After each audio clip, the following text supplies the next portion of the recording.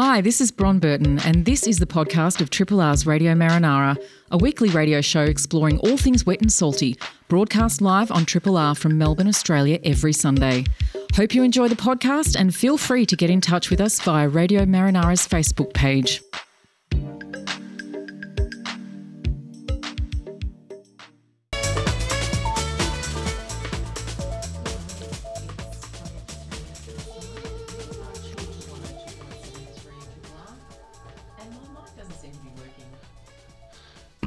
Does mine? I'm on. Yeah, here we go. I'm going to switch mics. How's that one? Yeah, we can hear you, Brian. Yeah. Welcome to the studio. Welcome to Planet R. Yeah. In case you haven't realised, we are on Triple R. We are. Where it is, coming up to 4 minutes past 9.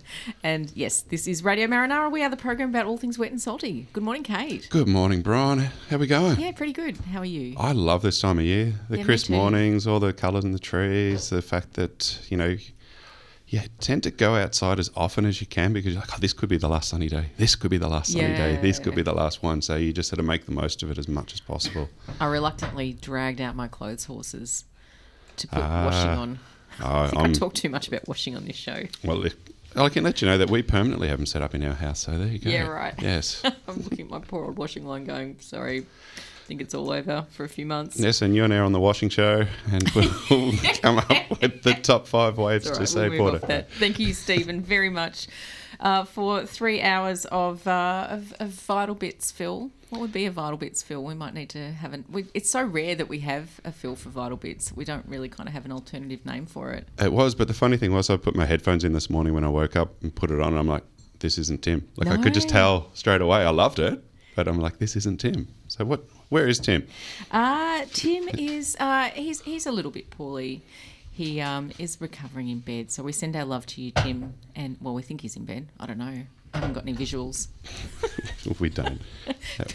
He's a bit crook. So we hope very much he'll be back next week. So we love you, Tim, and we miss you, Tim. Thank you, Stephen. Thank you, Stephen. On we roll. We're going to shortly be joined in studio. No, we're not. We're going to be joined by Skype. Cabin boy, Brett Ditchfield. So he's going to bring us a sailing report. We were going to do this last week, but we spent so long chatting with Cliff at Davis. God, I've done it now. Casey Station. Yeah, I caught that. Yeah. Chat with Cliff. That was fantastic. I'm hoping we'll get sort of updates, see how his mental health is going in the middle of winter. Oh, this is his 4th one. He's a pro. Oh, he He knows school. what he's doing. But he has sent us a weather report from Antarctica this morning, so I'll get to that in a second. So, yes, we're going to be catching up with Cabin Boy. He's going to give us a sailing report and have a little talk about places where you can sail if you don't live by the sea. That makes sense, yeah. So that'll be interesting. We are then going to cross to Ocean Grove to speak with Bellarine Peninsula artist Chelsea Gustafson. Her work's amazing. I'm only just catching up with it now, and it's absolutely incredible. She uses washed up beach debris. This is in her current exhibition. She's done all sorts of stuff over the years, and creates stunning art that expresses her worries about the health of our oceans and questioning the role we as individuals play in making this world a better or sometimes worse place. So yeah, wonderful stuff. I wonder if she's one day looking forward to not being able to make that art because there is no litter washed up on the beaches. Wouldn't that be great? Wouldn't it? So there's an exhibition called Not Quite Right, which is opening this week in Flinders Lane Gallery. So we're going to speak with Chelsea about that. And then we are going to be joined also on Skype by baykeeper Neil Blake. He'll be talking about the perils of not so innocuous synthetic grass. You might have seen an article in last Saturday's Age, I believe it might have been Sunday, about synthetic grass and the problems of what happens when the little bits of grass, which of course are plastic, make their way into the waterways and ultimately out into the bay. Yeah, and seeing Neil in the paper had that effect of all I saw was synthetic grass everywhere I went after reading that article. And it is in a lot of places. Yeah. Not only sporting fields, nature strips and sort of front gardens, it's everywhere. Are they the new nurdles? Potentially. It would be. Neil will tell us. They'd be an additional nurdle, wouldn't they? Yeah. Because the nurdles are still a problem too. Now, should I read the weather, Bron, for all those that are laying in bed? Please. Yes. Today... Or driving their cars or... doing stuff. I shouldn't assume that all Triple R listeners are hungover on a Sunday morning. That's very wrong of me. It is a gorgeous day out there today. We're heading for a top of 17. Light winds at the moment. The sun is shining. They're saying that there might be some showers later in the afternoon, so get out there early and enjoy it. For the rest of the week, we have got an incredible weather coming our way. We've got tomorrow 18, Tuesday 18, Wednesday 19, Thursday 19, and one of those numbers I love to see this time of year is a 20 on Friday. So we've got some beautiful weather coming our way. If you're basically, I imagine most of the surfers will either be listening to this as a podcast. Thank you, Kent, for making the podcast of the show, or on radio on demand, because they're probably surfing today. There's been quite a bit of swell around. So a lot of the protected spots have been quite busy. So by protected, I mean the ones that are inside, whether it's inside the peninsula there, Flinders and around that area, or the other side of the bay, or even Portsea Pier. I saw photos of people surfing next to Portsea Pier just the other day. Wow. Yeah, a lot of swell coming through, but it sort of dropped off a little bit. It's a bit more manageable. So there's a few foot of swell around on the open reefs for experienced surfers. And if you want to know what the tides are, we had got a high tide at 10 o'clock today, so at the end of the show, and then a low this afternoon. So I imagine it'd be interesting to hear what Brett has to say in his sailing report about dealing with those conditions at the moment. Maybe he says stay in the bays or go to a lake. Yep. I've seen some commentary this week about massive swells on the west coast. Yeah. Have you seen that? And it's coming our way. Yeah, right. Yeah. It's coming right for us. I've got an Antarctica weather report. Would you like to hear it? Bring it on. It's going to make poor Cliff. He had to listen to that, and now he's dealing with this. So, thank you, Cliff. Casey Weather Station. It is current air temperature minus 14.5 degrees Celsius. With the wind chill factor, it's minus 24.3. Wind is 13 knot, can't quite see it. I think it's maybe east to southeasterly, and humidity of 99%. And the aurora forecast, I'm going to show you this, Cade, but I will be posting it on the Triple R. Yeah, Triple R Facebook page, the Radio Marinara Facebook page after the program. But there's this beautiful kind of green ring. They do a... I heard you talking about it on the show last week, and I couldn't picture what an aurora forecast would look like. So listeners, jump on and have a look. Yeah. It's quite spectacular. Looks like a fluorescent green donut kind of on the western side of Antarctica.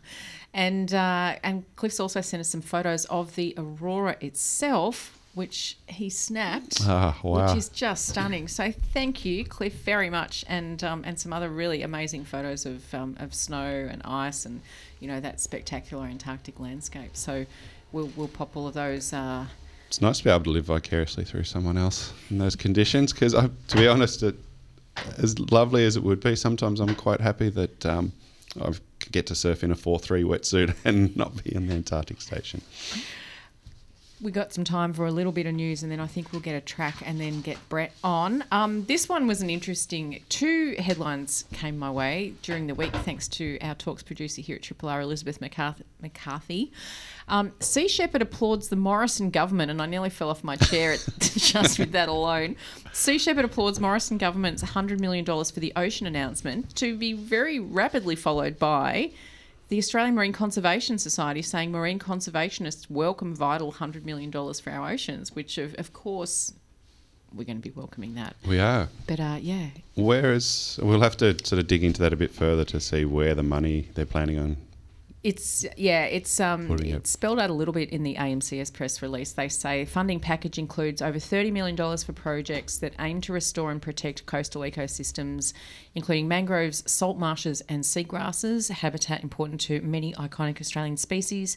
There's $40 million for marine parks to improve management, pay for restoration and research projects, including $5.4 million to improve the health and sustainability of marine life around Australia's Indian Ocean territories, and targeted funding for marine species through provision of $5 million to fund measures to avoid bycatch of threatened species is a vital step towards the protection of Australia's marine biodiversity.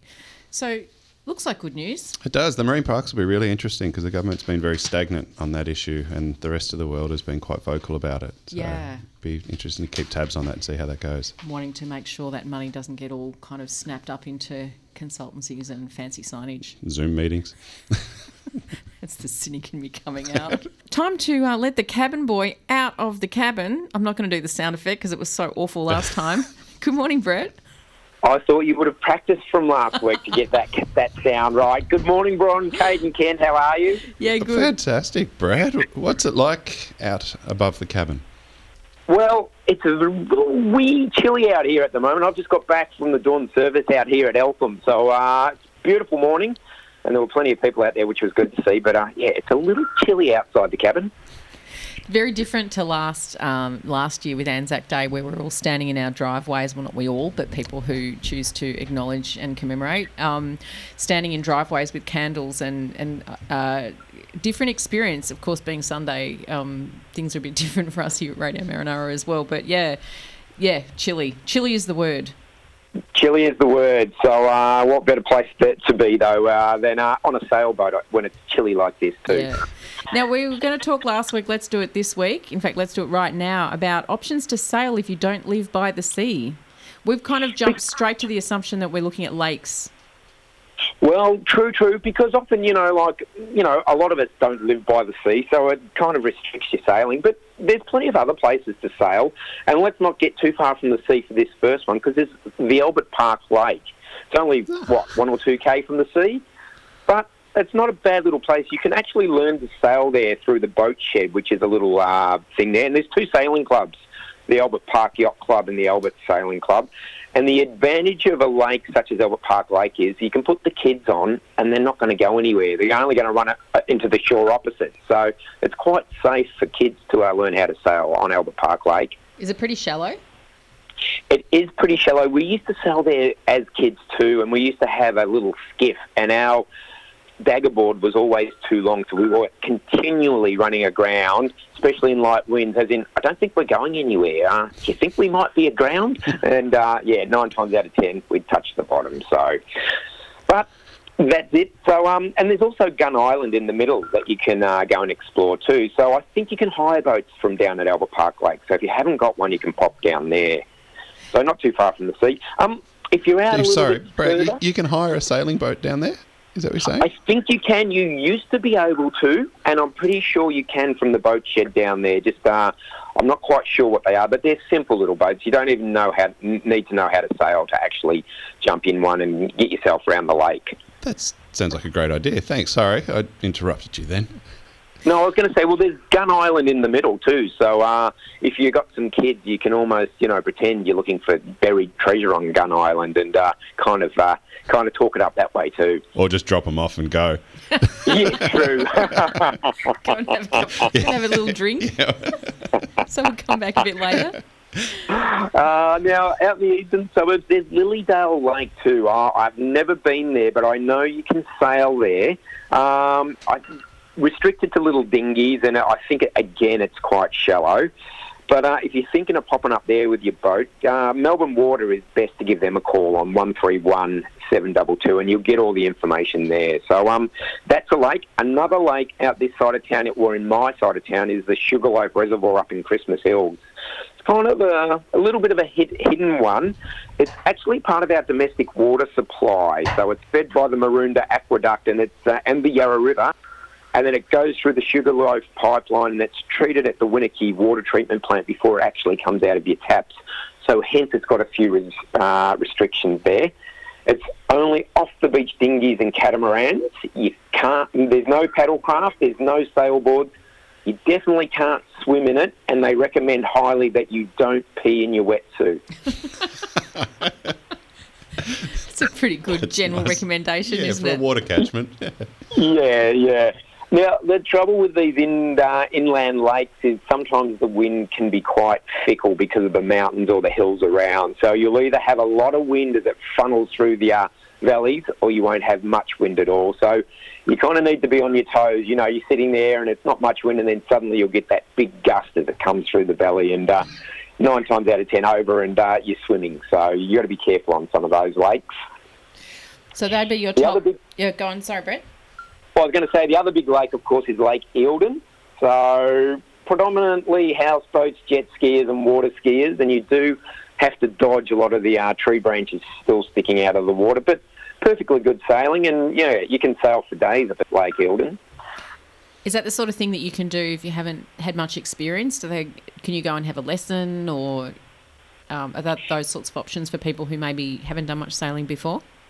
Probably, if you haven't, either go to Albert Park Lake or go to one of your seaside kind of yacht clubs there, because a lot of those yacht clubs welcome people in who haven't learnt to sail yet, and they've got a lot of sailing courses in. So maybe stick to your beachside yacht clubs if you want to learn to sail, because they've got all the facilities there. This kind of inland is kind of if you've got your own little boat and you can't get to the sea, you can head inland too. Yep, good one. All right, so Eildon, yep. Yeah, Lake Eildon. This one's for the adventurous. It's the Lake Eyre Yacht Club. It's founded in 1974 over in South Australia. Sailing apparently is pretty good at the moment due to the Queensland floods, but most years mud can be deeper than the water up there. So, but I'd love to go up there and just explore that wetland there as the water came flooding in and just kind of poke around. That'd be absolutely fantastic, I reckon. Yeah, for sure. Yeah. Another one in South Australia, which is really big with the sailboarders, is Lake George. It's just near Mount Gambier. It's on the coast, but it's a flat lake and it's quite shallow.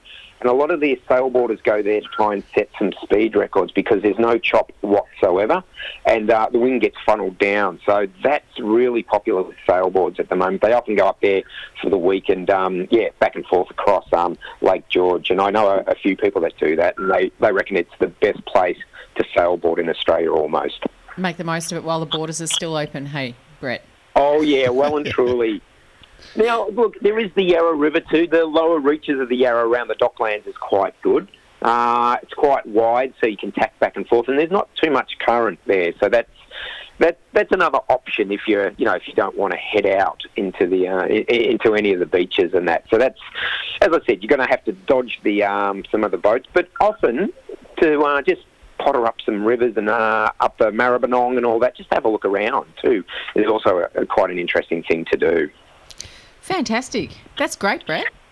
So, yeah, plenty of options there. Now, you did mention about the big swells, about sailing in big swells. We did, too. yes. Because one of the things I was thinking with all this freshwater stuff is it's great because you get your gear home and it's not salty.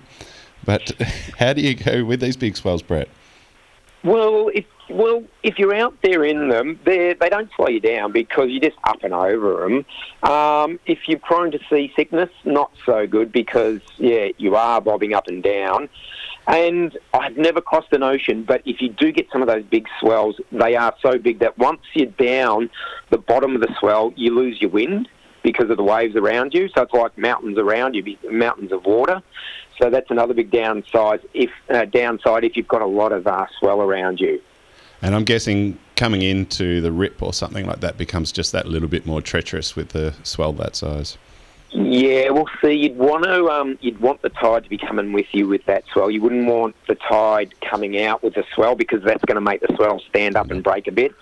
So it's not just the swell, it's the tide, it's the wind. You kind of got to factor quite a few factors in to decide if you're going to go out or if you're going to come in or what. So sounds like a whole new segment there, Brett. Yeah, too windy, too big, stay at home. Thanks, Brett. No worries. Always. Well, hopefully the wind's not too fickle.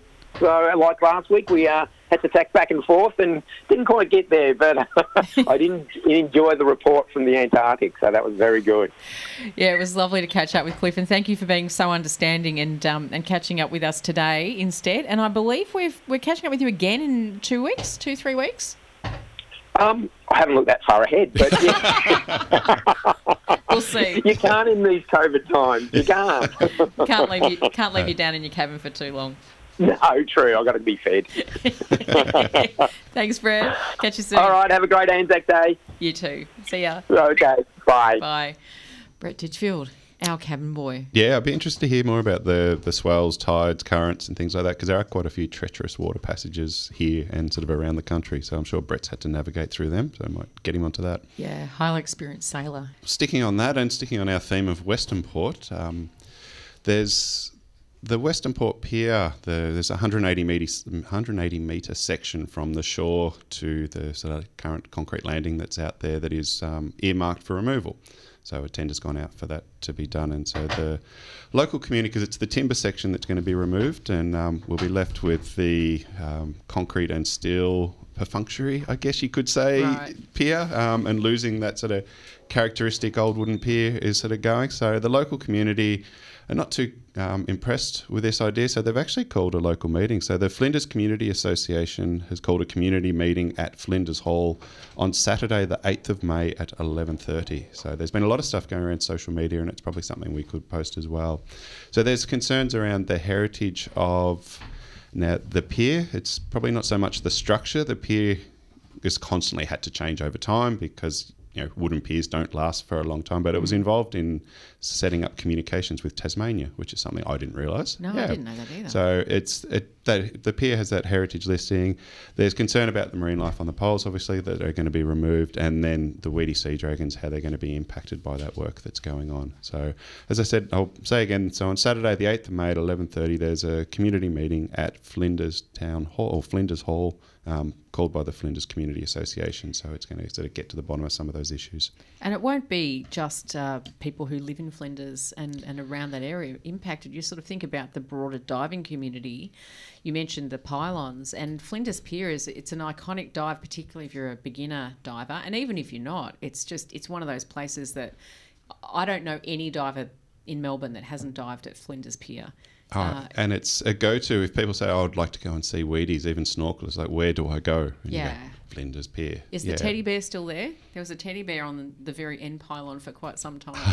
I haven't seen the teddy bear. It was a guardian. Been there for a while. But it's interesting what you're saying about it. It's a community asset. Yeah. Parks are managing it. That's something that they are sort of their responsibility, but it's a community asset. And I did a bit of reading to find something. So here's just a quote. This was taken from the UK. It's like, piers are totemic assets, and a totem brings people together, symbolising their kinship and the things they have in common. Flat, free and open to everyone, piers are the epitome of accessible open space and act like public park stretching out over the Silver Sea, which is that sort of feeling I think most people have, and it's, people just walk along piers because they're there.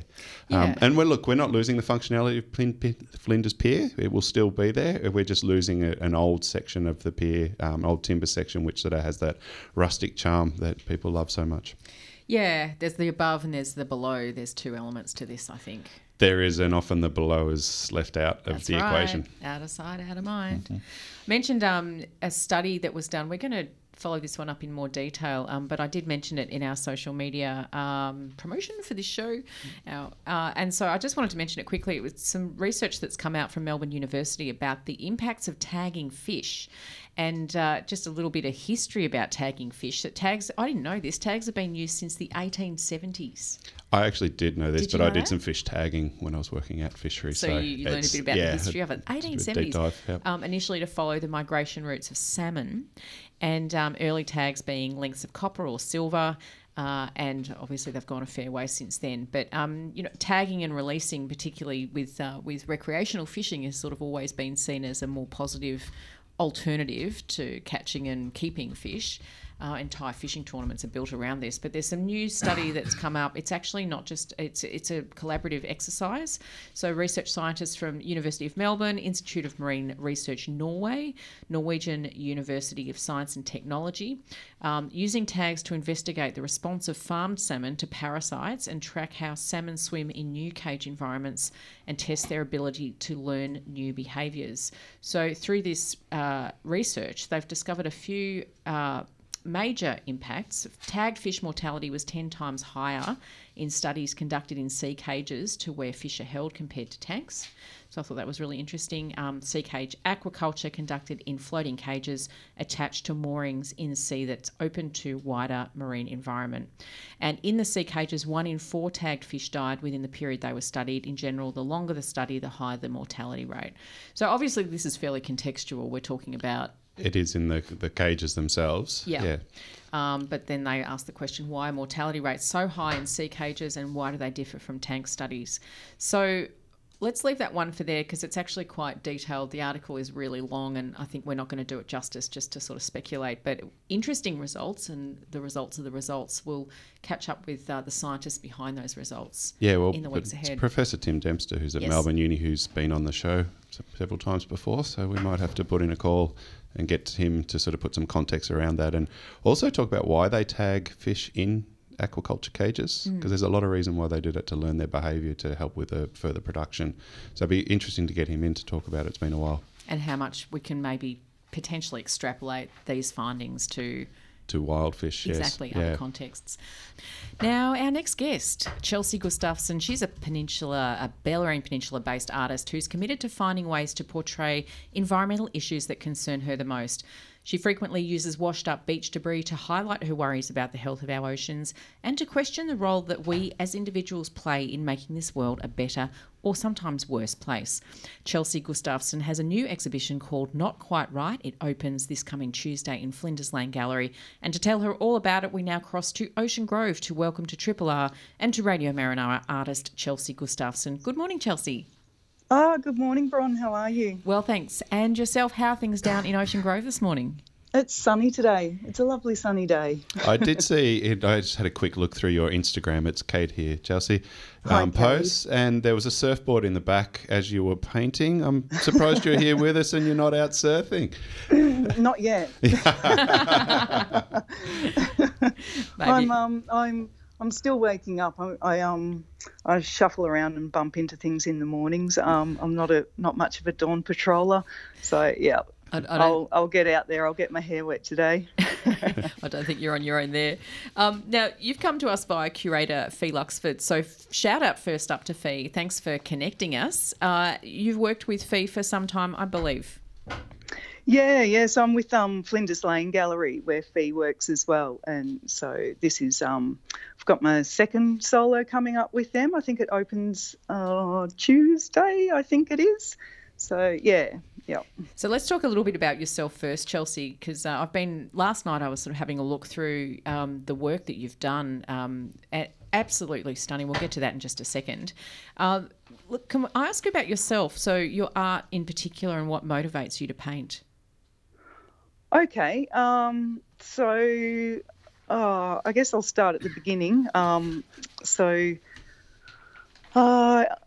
you always painted? Have you always painted? Is it something that you've done since? It is. Since you were little? Yeah. I studied. I wasn't a great student. But yeah, it's just something I've always fallen back on. It's a bit of my outlet, I suppose. It's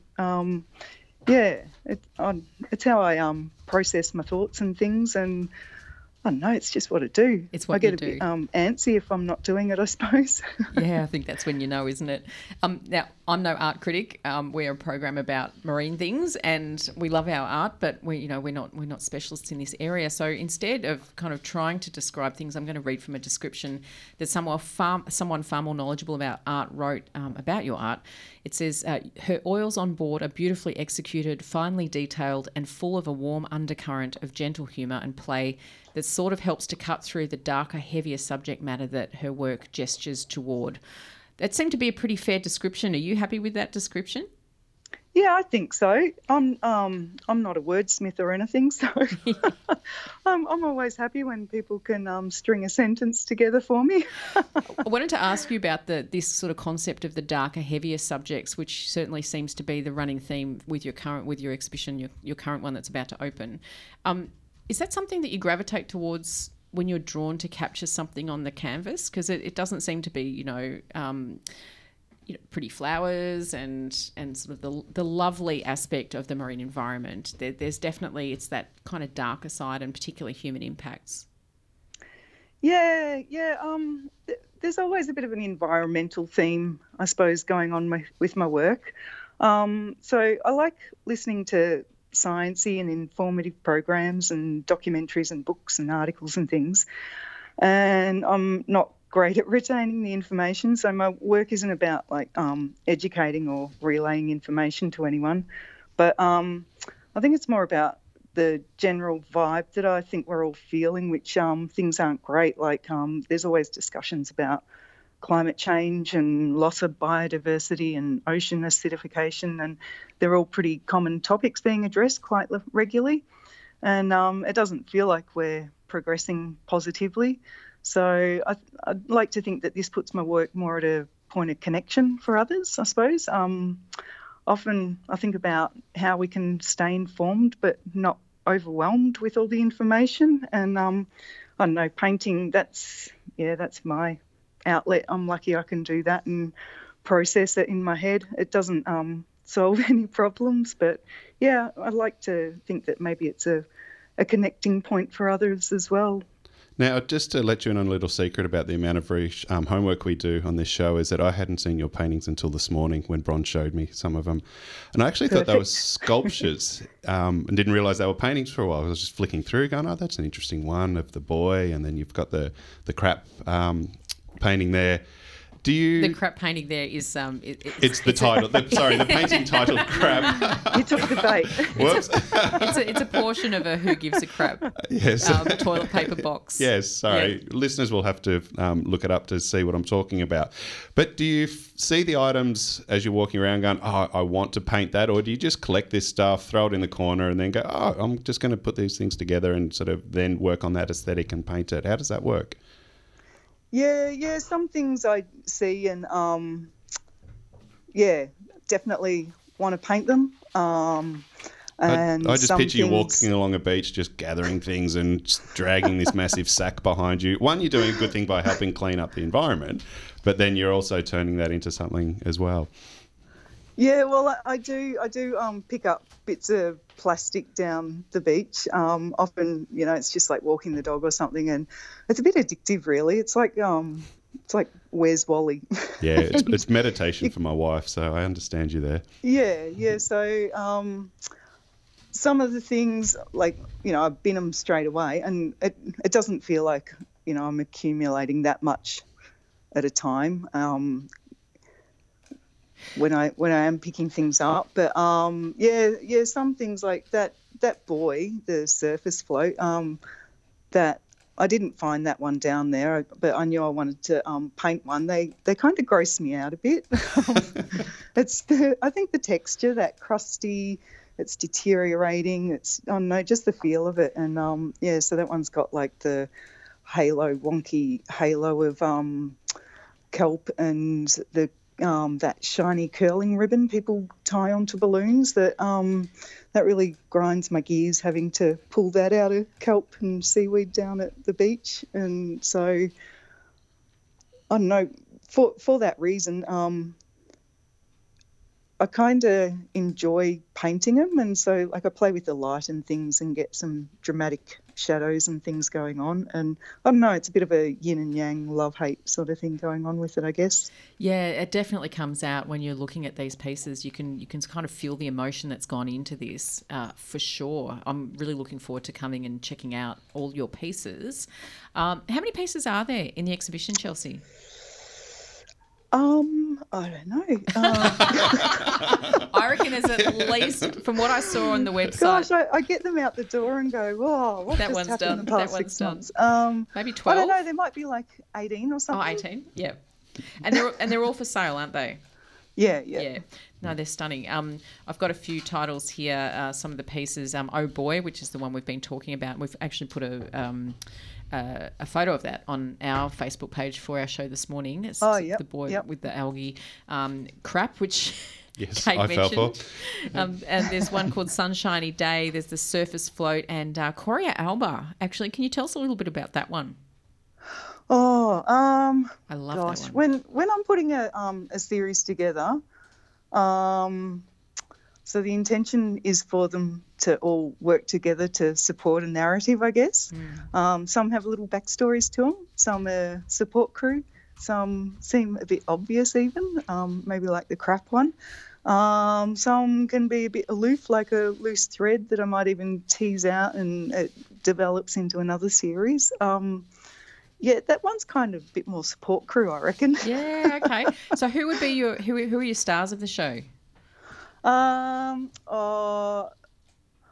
I think my favourite piece is one, it's called Balled Up, and it's a couple of bits of clay that I've sort of twisted and slapped together, and it's got random bits stuck to it like seashell, a broken bottleneck and a stick and bone and some rubble. And that one came about from watching a documentary with my kids where this octopus was being hunted down by some pajama sharks, and I think their name alone captivated my kids' imaginations. And the octopus that starts grabbing rocks and starfish and shells from the seafloor, balling itself up in disguise until it disappears. I think there was some similar footage in the documentary My Octopus Teacher too. And so that's just a little backstory of this piece. And, of course, no one's going to look at it and think it's an octopus in disguise. But for me, it was just playing with, like, the vibe of something that fascinated me and the kids, and we still talk about after seeing it a couple of years ago. Yeah, oh, wonderful. The exhibition is called Not Quite Right. It's on at Flinders Lane Gallery. It's in the Nicholas Building, level 1, 37 Swanston Street, Melbourne. It does open on Tuesday and runs until the 15th of May. So can highly recommend to get down there and have a look at it. I will certainly be doing that. And Chelsea, thanks so much for joining us this morning, and all the very best with your exhibition. Oh, no, thanks very much for having me, guys. A pleasure. It's been a joy. Without further ado, our baykeeper, Neil Blake, good morning. Wrong. And thanks to Kent, the panel beater strikes again. He's connected to Skype. Done well. Good stuff. Now let's hop straight into it. Synthetic grass. There was an article on this issue and your work in bringing this to public attention last week. What's the latest with synthetic grass? And this suddenly seems to be a problem. What's going on?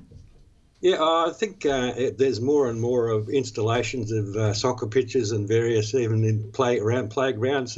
Just the whole market, I suppose, for synthetic grass seems to be really taken up by many local governments, for example, who are tasked with actually managing and creating sporting fields. There's lots of arguments about, whether or not it's a good thing or not, but nobody seems to really be paying any attention to the issue about the offcuts and fragments of the stuff that actually escape from the sites and ultimately find their way to the waterways. So that's really what I'm trying to bring attention to. Yeah, it's because at the end of the day, this is plastic, isn't it? That's right, and it's ultimately as any plastics that are floating in waterways, and particularly through urban areas, are also going to absorb other contaminants chemical contaminants that might be in the waterways too. So that means that the fact that they're of a size which can be actually swallowed by wildlife, and particularly fish, creates this possibility of ultimately polluting our food chain. Neil, how are you doing? It's Cade here. Just wanted to ask you, with all the work that you did in the Yarra and the Maribyrnong River, doing your trawls, looking for litter, did synthetic grass come up much in that? It did. There was enough there to at least raise concerns, Cade. And that's really what prompted me to take a closer look at the KP Hardiman Reserve in Plenty Road when they were doing the installation, which involved ripping up an existing synthetic pitch. And so when I started looking at it, I found there was quite a lot leaking off the site, and that's what prompted continued surveys over about 6 months period. Well, that's a great example of research that of raising further questions. Like, you find that small thing and then it leads on to something a lot bigger, and now you're highlighting this thing that has probably been overlooked for quite a long time now. Yeah, well, I was treating it as a case study, Kate, and I've been communicating with the project managers throughout the whole period, and talked to them on site after they were prompted by the EPA, and suggested they needed to put in some curtains, and a timber curtain preferably, because that wouldn't fray, and so they put in plastic curtains which have frayed. Yeah. So it's a learning experience for everybody. Good stuff. Neil, we're going to have to wrap up shortly, but let's get you back on in the next couple of weeks to explore this one further. Anything you want to plug for activities coming up in the next couple of weeks? We're a little bit, I'm in a bit limbo with the activities. I am doing some beach profiles, particularly mapping the dunes at Middle Park. I want to do that sometime in the next week or so, but haven't actually fixed a date at this stage. So if people do want to keep an eye on ecocentre.com, there should be some notification there. All right, great. We'll put a link to that on our Facebook page. We've done that before, but we'll do it again just for you, Neil. Thank you, Brian. Good chat again. Always a pleasure. And we'll follow this one up because it does seem to be synthetic grass. Are they the new nurdles? We think possibly so. So definitely, yeah. Yes. Possibly even bigger than that. Yeah, right. The issue for 2021. Thanks, Neil. We'll catch you Good on soon. you, Brian.